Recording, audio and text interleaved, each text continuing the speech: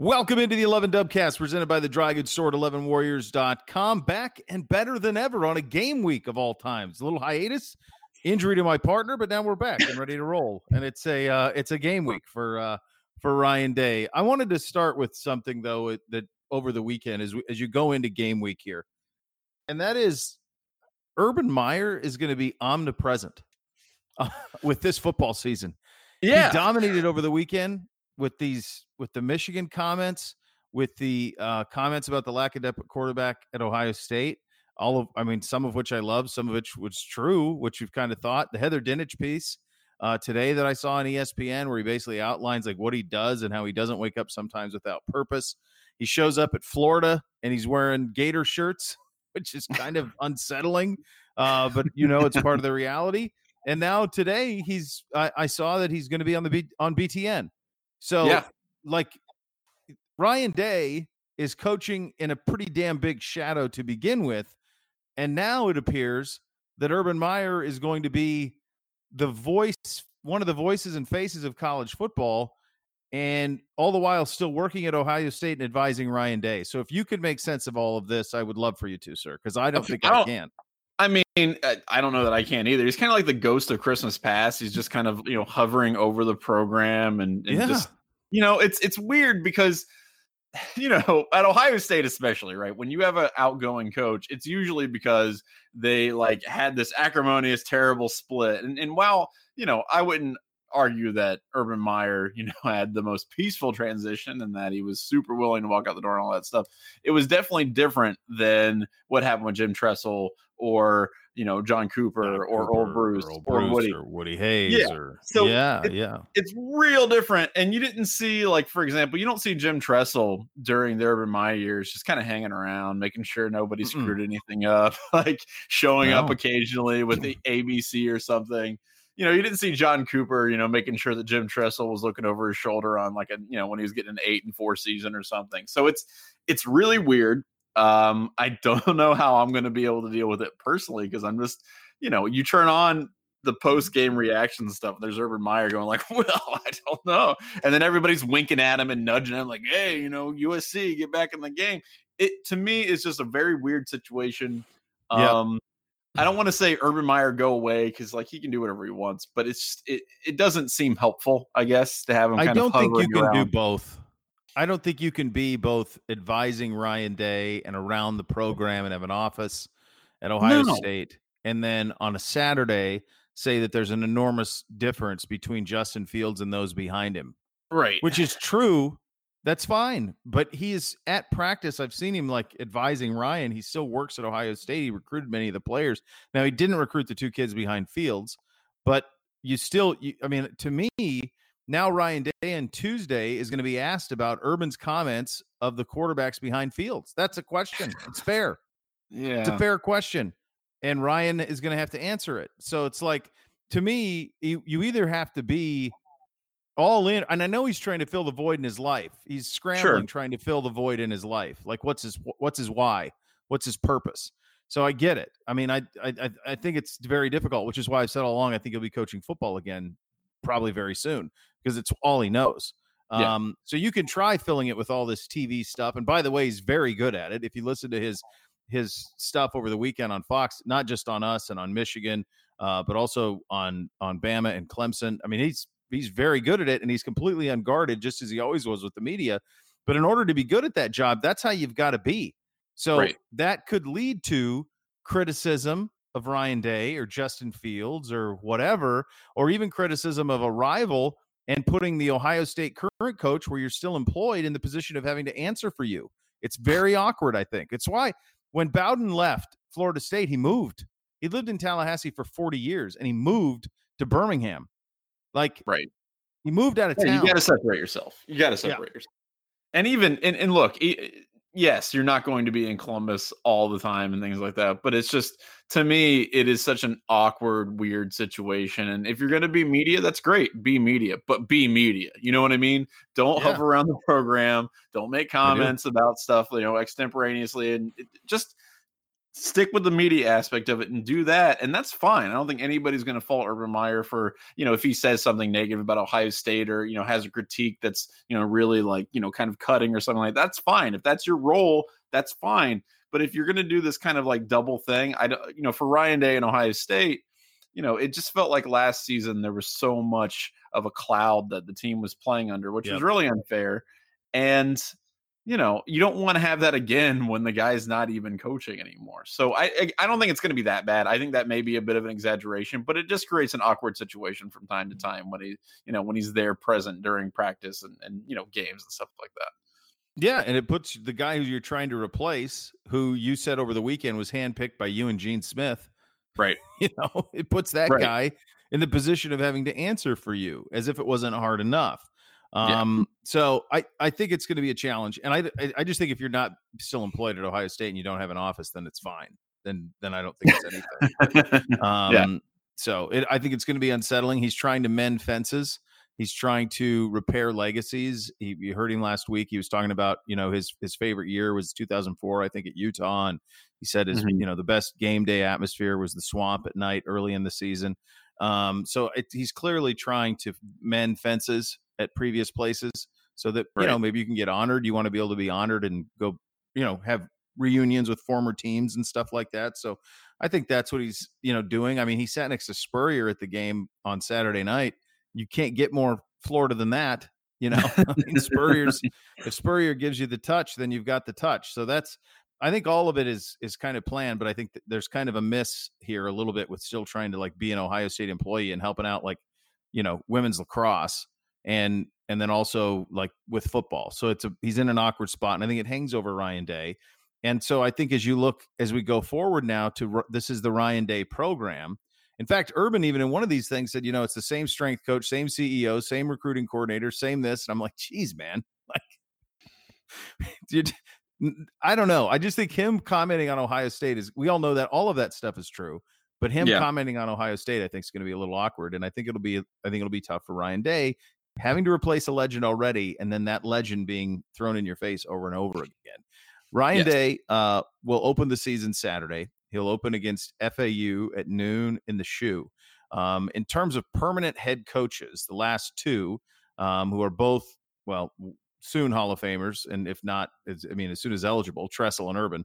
Tressel's opener at Ohio State was a 28-14 win over Akron, which, Johnny, if there was ever a score and a game that to me epitomizes Tressel and Ohio State, it's 28-14 over Akron in the opener. I felt like I saw that game 75 times, didn't you? Oh my God. Wasn't that every year was that game? You know what? I think like Jim Tressel, look, if Jim Tressel could win every game 28-14, he would have done it. That was so like on brand. He would get that tattooed on his left butt cheek and not tell anybody, and just like have a nice little happy smile to himself afterwards. I promise you, after that game, he was probably like, okay, just do this for 20 more years. Yeah. And we're set. Amazing. No, that's the quintessential or quintessential Jim Tressel score there. That's perfect. Yeah, you could substitute Akron for, Ohio or Toledo or Kent State or Bowling Green or any of them, but it's always going to be 28-14. Eastern Michigan, any of them, any MAC team, 28-14. That's exactly how every season started.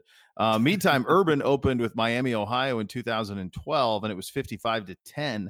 They did get off to a slow start in that game before really it got out of control. I think Braxton, if memory serves, had like a 60-yard run in the third quarter that kind of blew it open 28-7 or something like that. So it started to roll a little bit, but I think it was 21-7, something like that at halftime before it got away. So Ryan Day will open Saturday against FAU, a much tougher opponent than either Tressel or Meyer opened with. FAU has talent, although Oklahoma drilled them a year ago. They're kind of the program, the land of misfit toys a little bit. They've got a lot of transfer kids. They've got a lot of talent for the school, for the level of football that they play. I do anticipate this being pretty competitive, at least for a half. What do you think about the idea of Ryan opening with FAU, and of course with FAU comes Lane Kiffin? That's right. You got Joey Freshwater. I think. I mean, I think it's going to be. I'm with you. The big thing that FEU has is talent, but particularly on the offensive side. Defensively, they've got a lot to work on. They're going to be. I think that last year they were one of the worst defensive teams in the country. They're going to probably be that again in 2019. I think it's going to be sloppy. That's the other thing. A lot of people expect this well-oiled machine to come right out of the gate. I think you're going to see some turnovers, and it may be close for a half. And I think Ohio State, they're going to win. I'm not super concerned about that. But you look at a score like where Ohio State maybe scores 40, but they might also give up 28, and you're like, all right, well that things might need to be fixed or taken care of. I just see a sloppy game with some turnovers in the first half, and maybe not this polished product that I think a lot of people are expecting. Yeah, I wish I could. Usually when we go into these, and you and I have been doing this for a while and been around the program for a long time, usually I've got a pretty good feel of what I think it's gonna what I think Ohio State's gonna look like, like how they're how they're gonna go about their business, or at least how they'd like to go about their business. Sure. I don't have a clue what this is gonna look like.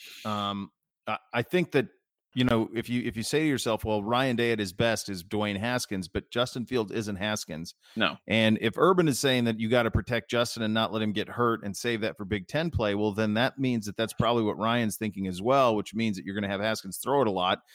And not Haskins, Fields throw it a lot. And if Fields throws it a lot, you got talented receivers. So then you got to run it with somebody. It'll be JK, but behind JK, you want to talk about the quarterback situation behind Fields. It's the same with JK at running back.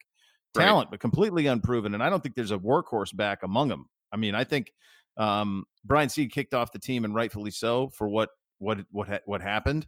But at the same chance, like, he was supposed to be the guy, and now they don't have that.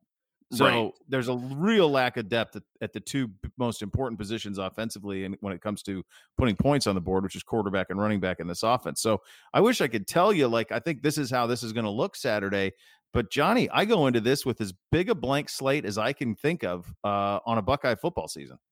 Yeah, it's been a long time. I don't think you can really compare this to anything before maybe like Jim Tressel, took over, because I think that's the level of uncertainty I think people are really going to have to kind of grapple with, because, Jim Tressel was a guy who had a lot of success at Youngstown State. But you're going into Ohio State and taking over for Cooper. I think that level of unfamiliarity is something that maybe people should expect, and maybe they aren't already, because a lot of people might just think, okay, well, this is going to be Ohio State's offense from last season. And it's not. I mean, you don't have the same personnel. You've got a guy with a different philosophy. And frankly, the part that's probably going to really surprise a lot of people is what happens defensively. And I am really excited about that for a lot of reasons. I want to see what they've decided to do, because I really feel that there's been a complete overhaul over the course of this past few months, and it's going to look a lot different. I think they're going to be really basic, but I also think they're going to do things like tackle dudes, which will be nice. So that's one of the things I look forward to. So it's going to be a different team. It's going to look a lot different. It's going to feel a lot different, but that's exciting. That's fun, because that's what the soul of college football is, the unexpected nature of it. And when you have this kind of like template that you just adhere to every year, it becomes a little predictable. It's not as fun. So this is a opportunity to really see a completely new Ohio State team, and I'm down for it. I think that'll be great. You bring up some great points.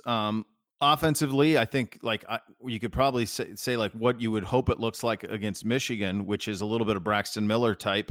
Oh yeah, Braxton 2013. With when he's a better thrower, and they had, Carlos, and they had some guys who could make plays down the field. I mean, I think that was a really fun offense. And I think Justin Field has a lot of that. Urban said he's a 4-4-3 guy. That's burning. So I think, ideally that's what that is, but you can't do that at the beginning of the year. The kid's going to get smoked. Defensively, everything I'm hearing, and when I say everything I'm hearing, 64% of it comes from James, because Laurinaitis is able to watch some practices, and he's really excited about what he saw in these early practices, that guys the defensive players are allowed to react and make plays, and they're not being forced to play up on the line of scrimmage. They're not slamming into the offensive line and trying to plug holes before holes are needed to be plugged. And so he feels like the linebackers are really going to thrive this year. And I'm with you. I mean, defensively, it is a loaded team. It should be the strength of the team. If not for what we saw last year defensively, you'd say, well, listen, if worse comes to worse, you can win some games the way Tressel won them, 28-14. Like, you can do that early in the season with this defense because it should be elite. I mean, they got 2 top 15 picks, and they got about another 4 or 5 kids who look like they're going to be NFL draft picks in the next couple of years, so that are going to start. So there's a lot of talent there.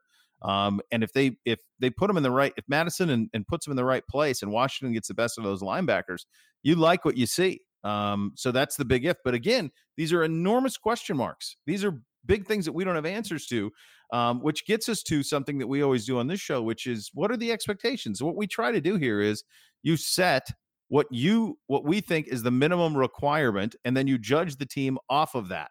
So any year Urban was here after the first one, it was pretty simple. It was beat Michigan, win the Big Ten, get to the BCS, or get to the playoff. And in the last year, since the playoff has been around, it's been get to the playoff or bust. Like, not interested, because usually you have to beat Michigan to do that, and he beat them all the time anyway.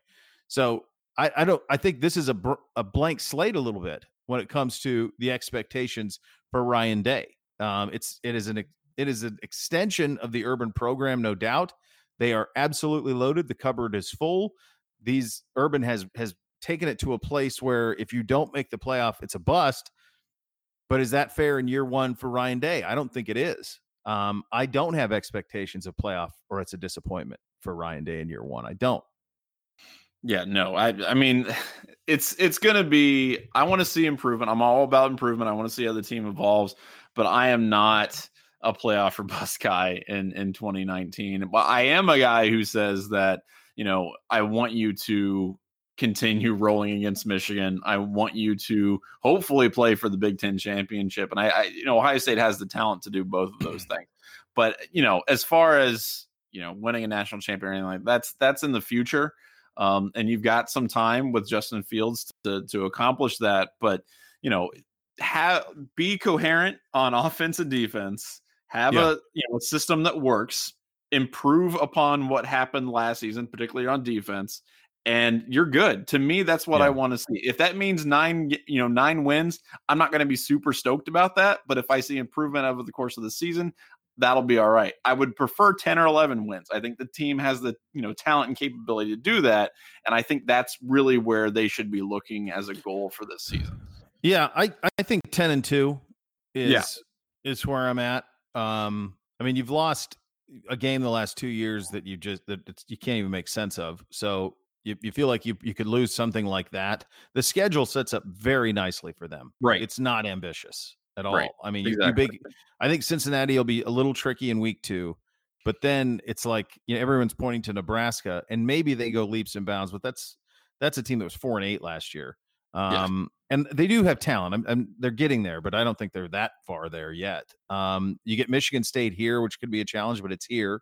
I'm not crazy worried about Northwestern. I don't know if Wisconsin can throw it.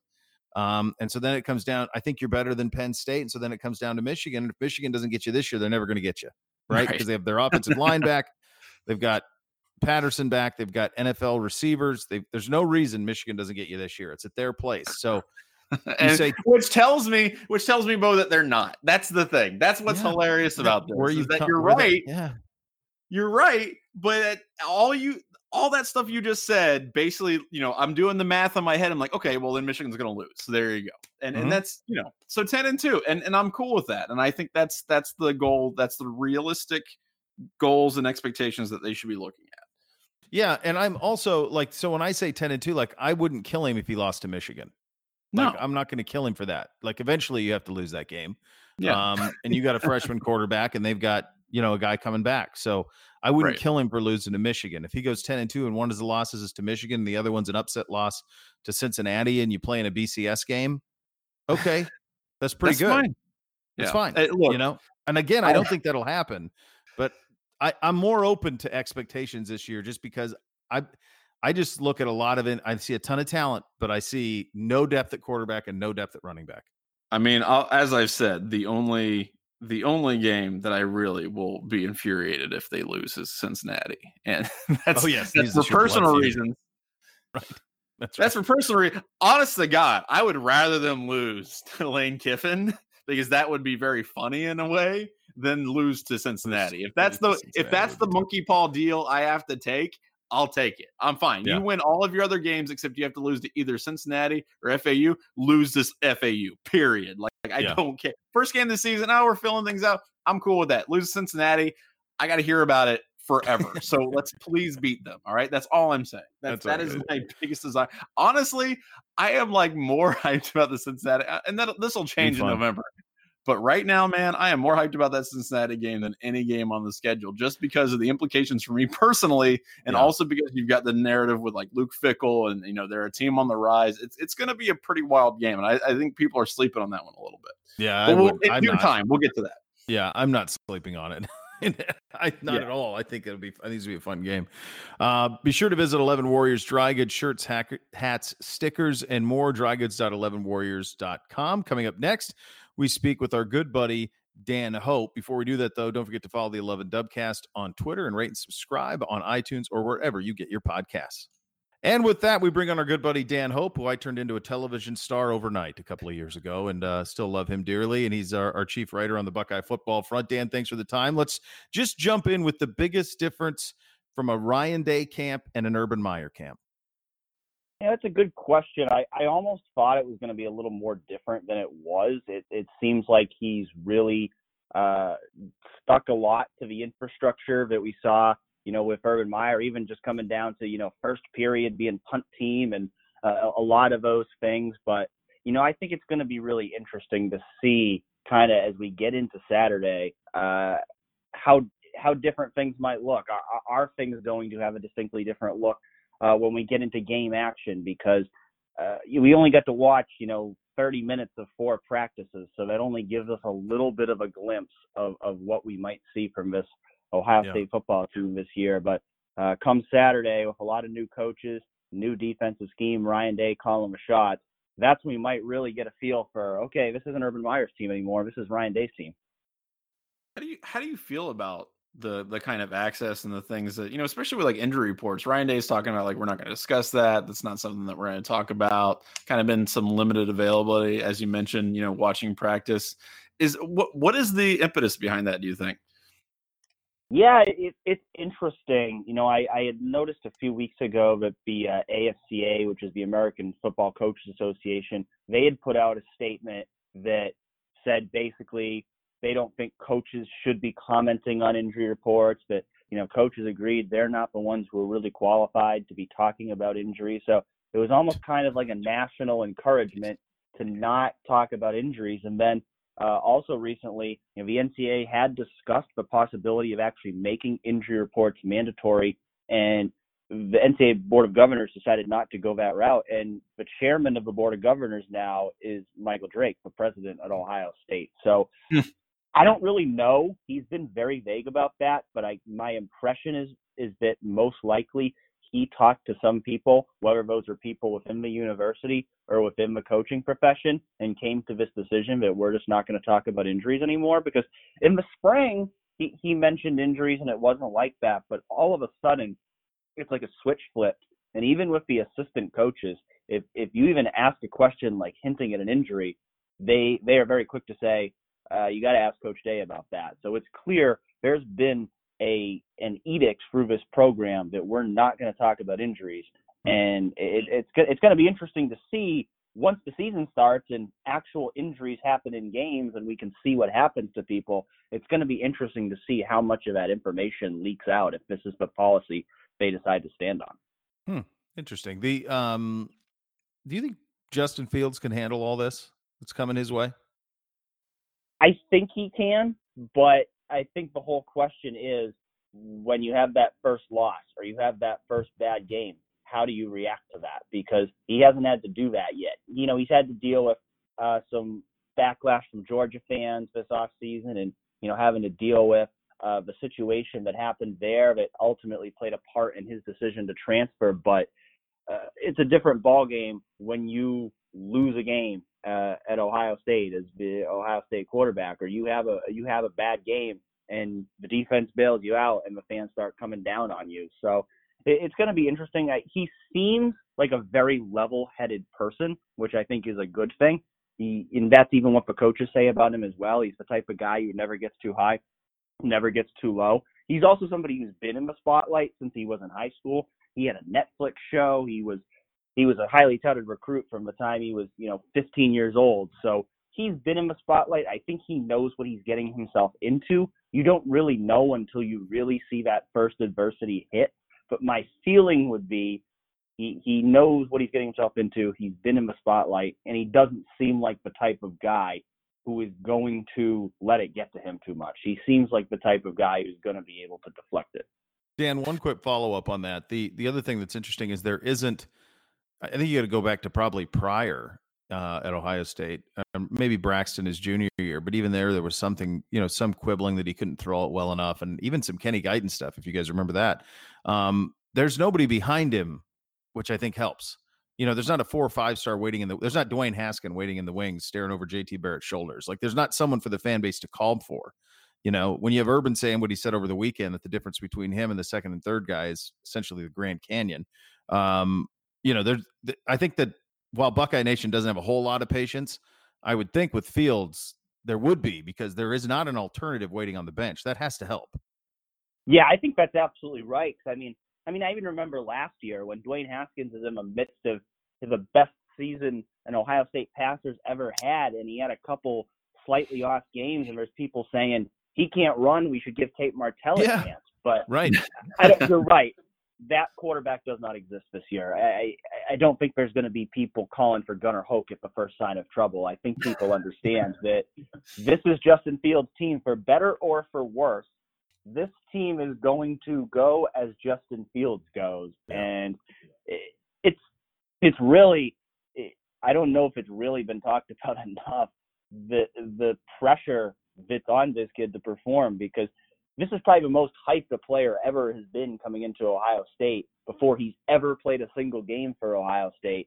And he is the guy at quarterback, period. So it's all on his shoulders. I think he can handle it, and I do think it helps if there's not that guy behind him. But it really is, this season is going to go as Justin Fields goes. Well, I thought you were going to key part of that, real quick, the key part of that is that he's got to play right away, because Pryor had more hype, but he was coming in to back up, at the time, we thought, a first-team All-Big Ten quarterback in Todd Beckman. So you're right on that part, that in terms of hype and, you got to play now. Yeah. Go ahead, John. No, I was going to make a Chris Chugginoff joke, so it's fine. That was not quality content. I was going to contribute. But I will say, so we were talking a little bit before, you came on about expectations and whatnot. And one of the things that I always look forward to is just seeing how different units and different groups on the team perform, especially against those expectations. Dan, is there any group or unit on the team that you think is going to be performing a lot different than what people expect, either for good or for bad? Yeah, I think that, I don't necessarily know if there's one that I think is going to be significantly better or significantly worse, but I do think that, the one that I proceed with caution on is the offensive line, because I do think that offensive line has the potential to be really, really good. I think they've got all the talent, but I think there's a lot of Ohio State fans in particular who go, well, Isaiah Prince is gone, so the line's going to be better. And they've got one returning starter up front and a lot of guys who haven't played a lot of football up front. So I think they're going to be good. I also think there's probably going to be some more growing pains than people expect there. So that's kind of one that comes to mind for me in terms of, I think they've got all the potential to be great, but, kind of like Justin Fields, I think you got to probably expect some growing pains there considering the lack of experience.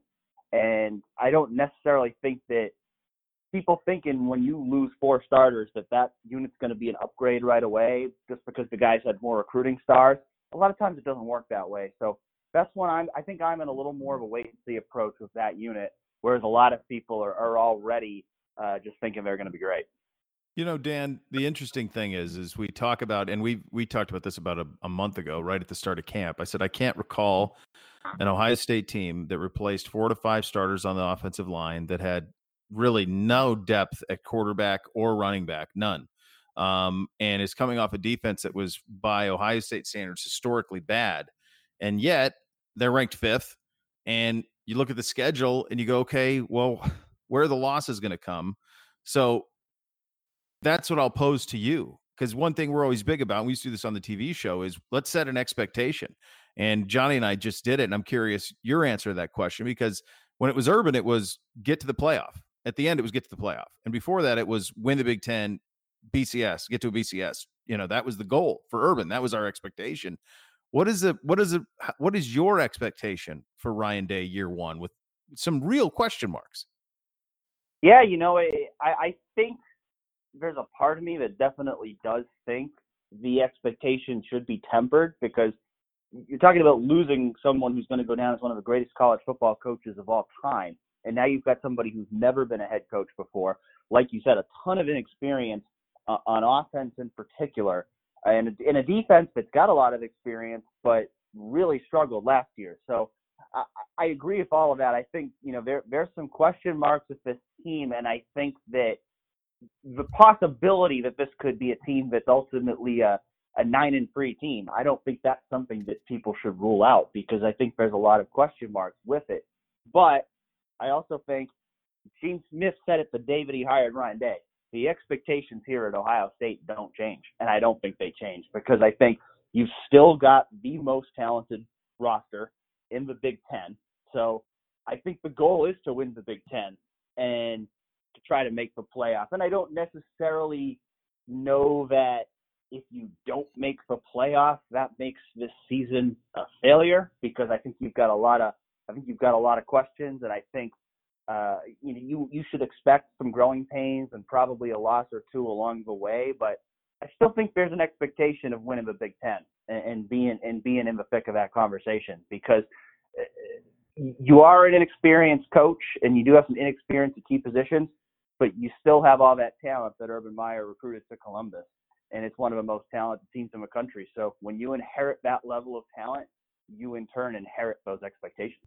That's amazing, isn't it? I mean, with all these questions, and it's like, wow, this is, yeah, go 10-2, beat Michigan. I mean, that's what I said. Johnny and I were kind of in that 10-2 range, like, try to. And although I also said, Dan, I said, you know what? If they go 10-2 and one of the losses is to Michigan, like, you got to lose to them at some point. I'm not saying that I want to, but at some point, if Michigan's going to be a real team, they have to beat you, right? Like, you can't just beat them forever. At some point he's got to win. And if he doesn't get him this year, then he's never going to get him, right? If he doesn't get him now, never. That's kind of the way I view it. So I guess what I'm saying is I wouldn't kill him for losing to Michigan. As the way maybe you would other coaches, because I think at some point that the tide has to turn on that, at least for a year. But it is tricky. I'll get you out of here on this one, because it's as clueless as I've ever been for what to expect in an opener. I don't know what this is going to look like, offensively, defensively. So much newness. Do you, in your mind's eye, what does it look like Saturday? Well, I think that it's a good opener to start with for the offense, because it's not a team that should have a daunting defense. So I think it's a game where the offense can probably make some mistakes and should still be able to score a lot of points just because of the talent advantage that they have. So I do expect that Ohio State will probably score a lot of points. I also expect that Justin Fields will probably make a couple mistakes because he's a quarterback in his first start, and I don't think that people should panic as the first time he makes a mistake, because even though this is a less talented team, he's a quarterback making his first start.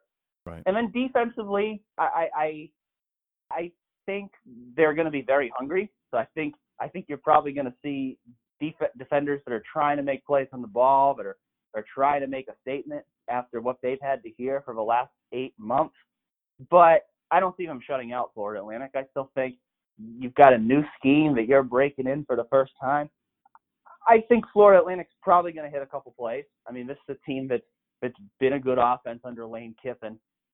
They've got a few players on offense that are significant playmakers. So I'm thinking something along the lines of Ohio State scoring somewhere in the 40s and 50s, and Florida Atlantic probably scoring somewhere between like 14 and 24 points. I think Ohio State will win by a significant margin, but I think Florida Atlantic will make some plays, and Ohio State will probably have a couple mistakes on offense as well.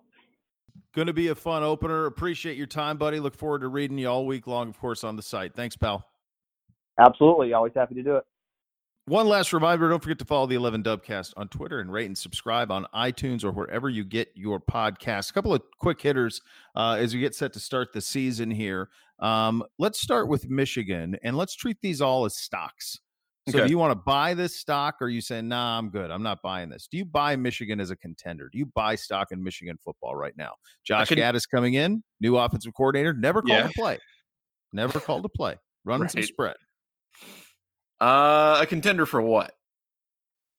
Well, I mean, I think based on their contender to become a rival for us again, like not as a champion team or anything like that, but a contender for the Big Ten.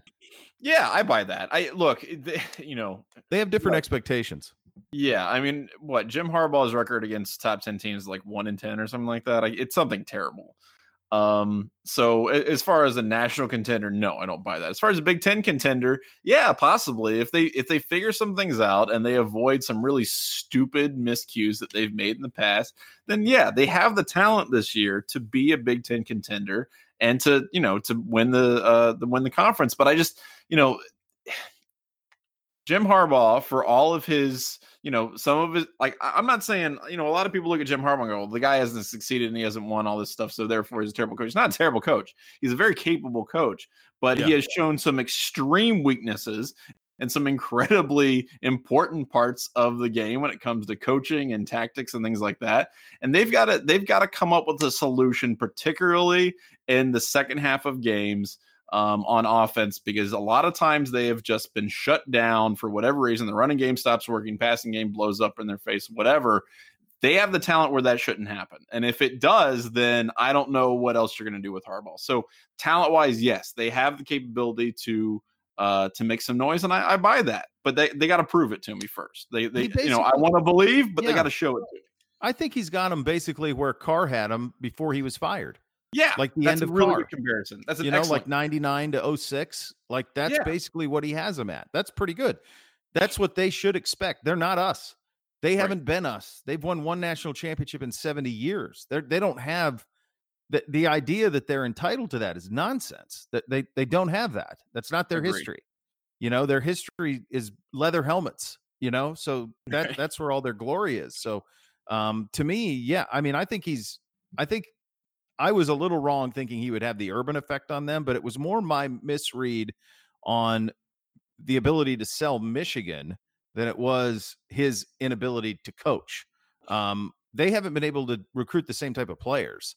No. And so to me, he's very close to what Carr was, for most of his tenure, other than 97. That's where he's basically got Michigan, where they're knocking on the door contenders in the league and every once in a while make a BCS game. The only difference is he doesn't beat Ohio State, and Carr beat Ohio State, but at the end he didn't. And that's why it ended up being the end of it. Let's go to this one. Penn State opens with Idaho this week. James Franklin, I to me, if he's got a program this year, they win 8-9 games, right on 8-9-10 games. If he's got a program, that's what he does. If he doesn't, then he doesn't. So when you think about buying and selling Penn State, this is a critical year for them. Boy, honestly, I'm going to sell him. I think this is. I don't think anything really goes right for him this year. I've been, they just came out with I think there's a lawsuit that's going on in the background. Larry doctor Johnson, who's suing over saying that Franklin was trying to force him to clear athletes. Yeah, and Larry Johnson weighed in with a gift. So good job, Larry. Thanks for doing that. Helps us out. And I love Larry Johnson, but whatever. Anyway. I don't see it for them. I do not. I sell that stock because for me, it just feels like the team is underachieved for several years running, and I think this is the year where it kind of blows up in their face. Yeah, I probably am with you on that. It's sad because he's recruited well. So if he can't win, it's coaching, because they have recruited well. They're typically in the top 10 in the country in recruiting since he's been there. So they should have a top 10 program. So, you find out this year, I think, if he has one or not, because two really disappointing seasons back to back, last year and then the year before. The last year with Saquon Barkley, to not be better is pretty surprising. Last one for you. The renaissance of the Big Ten West Are you buying? There's a lot of talk about how the Big Ten West is massively improved. We got about 18 teams ranked between 16 and 24 in the poll that are all Big Ten West teams. Are you buying the renaissance of the Big Ten West? Isn't like the numbers 16 through 24 in the poll basically like a dice roll anyway? Like I would love to believe that means anything in August, but man, you can just you can seriously just throw dice and figure out who you want to be at that point. I don't know who these teams are yet. Nebraska, who was I think 4-8 last season, is ranked, which cool. I mean, I love Scott Frost. I think he's a cool coach, but I don't know what that means. I'm not buying at this point. Wisconsin's got to prove that they can throw the ball. There's just so many questions. I could go through every team. Every team has question marks, and I would love to pretend that they're answered in August, but they're not. And so I'm not going to buy that. Yeah, I think you'll know when we go to Nebraska. Yes. Because I think all the rest of those programs have limitations, and the only one that has a higher ceiling, like to me, Iowa, Wisconsin. Jeez. I mean, there's just nobody out there that I think can have sustained success. Wisconsin's probably the best. Sure. Nebraska is the number one. Like, they have the history, they have the funds, they have the facility, they have the coach. There's a ceiling there that is higher than everybody else in the West. And so they need to play. They don't need to beat us, but they need to play really well in that game at Lincoln. Again, they need to come into that game undefeated. They need to have College game day there, and they need to play us close in that game. If they do that, then I think Frost has it headed in the right direction. But if they get run, he may never get it on track there, because I don't know if you can recruit there. And he needs a win like that, or at least a great game like that, to prove that you can. The thing about the West is that you have to have a bell cow at some point. It can't just be a rotation of, Wisconsin 1 year, Nebraska 1 year. Like, you've got to have a team that actually is a consistent threat, because otherwise it just feels like a rotation of like B tier teams that are never going to get any better than that. So unless you can sustain, being the top dog a little bit, I don't see him as a threat. And that's, it's a commentary maybe on where that group of teams is just going to be. But I just, you've got to be able to sustain something. And I haven't seen that at all from that side of the conference. No, me either. All right. That was buy or sell. We have some time for Ask Us Anything. My friend, do you have any for us this week? We do. If you'd like to ask us anything, please send those in to dubcast@11warriors.com or @11dubcast on Twitter. Let's start with our good friend Suncard. Suncard wants to know, with recruiting and championships being in Clemson's favor lately, are they the true king of the hill in college football now? Start that again. I'm sorry. I just saw one of my children sprint by half clothed, 30 minutes past their bedtime, and I was distracted. Can you hit me again with that? Sorry. That's a fair distraction. So Suncard asks, with recruiting and championships being in Clemson's favor lately, are they the true king of the hill in college football now? Well, if they beat Bama again, I think people are kind of sleeping on Bama a little bit, if it's possible to sleep on a team that's ranked second in the country. But if you look at mock drafts, they've got like 7 guys in the top 25 off next year for Alabama.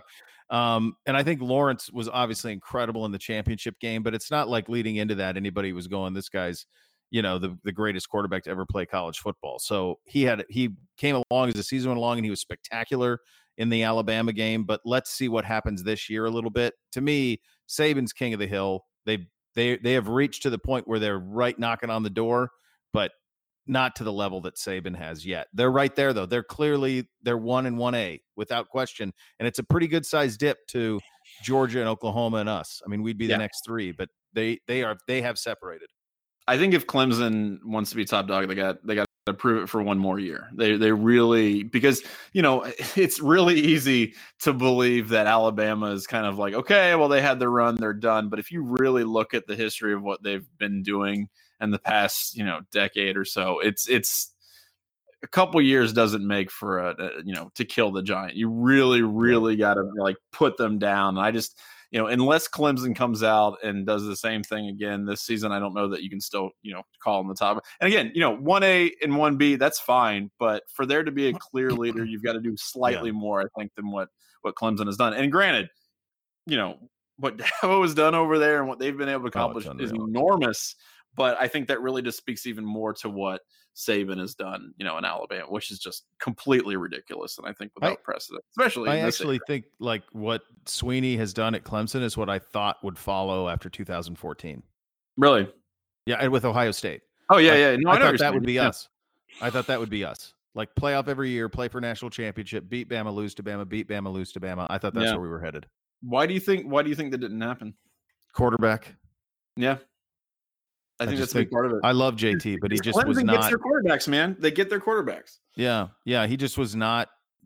He was not electric. He wasn't Deshaun Watson. Wasn't Tua Tagovailoa. He wasn't Trevor Lawrence. And you saw, like when we played Clemson, Yeah. I mean, I think if you could have got a couple of years of Dwayne Haskins, maybe it would have been different. But that's and you can't make sense of our losses. Like you can't make sense of losing to Purdue and Iowa the way we did. It makes no damn sense. Yeah. Yeah. Next one here. This is from Andrew. Andrew wants to know, what lesser known sports story, Ohio State or otherwise, would you like to see told in the format of a 30 for 30 documentary? Have you given some thought? So you just hit me over the head with this. I don't want to answer wrong. Yeah, no. So if you've given it some thought, let me consider. So I, honest to God, and this is speaking as a person who I was just starting writing for the site and I was doing some of the game day stuff because we didn't have beat writers yet. I would love to see a 30 for 30 for the 2011 season. I think that would be wild. Oh gosh. Just because of the chaos that was going on, all the stuff with Urban Meyer in the background. And we talked earlier about Urban Meyer hanging over, like last season and potentially this season. What about 2011, right? So I think that would be an amazing one. And especially given what happened with the emergence of Braxton Miller, I think that would be a lot of fun. I would be a big fan of seeing, of kind of a 30 for 30 style breakdown of 2011. So the best ones of these usually have a little bit of triumph, a little bit of drama, some devastation, all of that. Mm-hmm. To me, if you could go from, if you could start the day that Braxton Miller is injured in practice. Oh, man. Go through the 14 season, through Cardale's. Well, that's more like a series. Yeah. Well, here's the other thing, though. He did specify lesser known. So, I mean. Yeah. So you go through. Then you go through, so like you follow Braxton's view of 2014. That would be cool. Into Cardale Jones's view through the championship at the ESPYs, begged to return to Ohio State, does return to Ohio State, wins the job, benched, lost to Michigan State. Like that, because I can't even wrap my head around what it must have been like. I would actually say even. It's like the tale of two quarterbacks. Known, but if you wanted to do one on the 2014 season and just kind of do like a Rashomon thing, right, where you've got one, like do it in 3 sections, all like each section is the entire season, one through the eyes of Braxton, one through the eyes of JT, and one through the eyes of Cardale. I think that would be a really interesting 30 for 30. Well, because when you think about it, like those two guys were men without a country. Braxton Miller was wearing like designer suits on the sidelines in the playoff. Right. And JT Barrett, JT felt like it was his team and it was Braxton's program. Neither one were playing. JT's on that scooter, and it was Cardale who got all the glory, who was, left to wither in the wind 6 months previous. Right. He was almost off the team. Yeah. Crazy. So I think that would be fascinating. And, Ohio State's got all kinds of for something as massive as it is, you're always going to find any kind of just little crazy thing. Like you talk about Yao Smith, right? Like a walk-on who's like a Thorpe Award finalist and all that. Like, really crazy stuff like that is fun to get into. Let's do one more. We've got a couple in our backlog, but I just want to, we'll get through them in good time. This is from Jimmy A. Jimmy wants to know, is Estradius Aquino the next Babe Ruth, or should we settle for Mike Trout level production? For those of you not aware, he's with the Reds. He's hitting trillion home runs. And he says, really, though, who is your favorite randomly awesome small sample size athlete? Would Kenny G fit this description? Mine would be, and it's probably the doppelganger for your guy in Cincinnati, would be Yasiel Puig. Yeah. I grew up a Dodgers fan, and Puig came out. He was the wild horse. He burst on the scene like a comet. He's hitting 400. He was Bo Jackson in the field. He had an arm like a rocket. It was all these things. And then he just never proved. He's still electric. He's fun as hell to watch. Reds fans enjoyed him. Indians fans are enjoying him now. But he's not, like, I had people tell me, like baseball people told me that they thought he was gonna have like the impact, like from an athletic standpoint, that he was Bo Jackson, that he'd have that type of impact, and that hasn't happened, you know. But he had a lot like what your boy in Cincinnati had in terms of burst on the scene. Well, I mean, if he keeps it up, I mean, he's going to have like 700 home runs in like 4 or 5 seasons. So that's going to be pretty legit. I would say, okay, so here are my two. I thought about this. I really, really like this question. Number one is Jeremy Lin. Really like the Linsanity was freaking amazing. Watching that dude like drop, like 30, 40 points, just seemingly this dude completely out of random.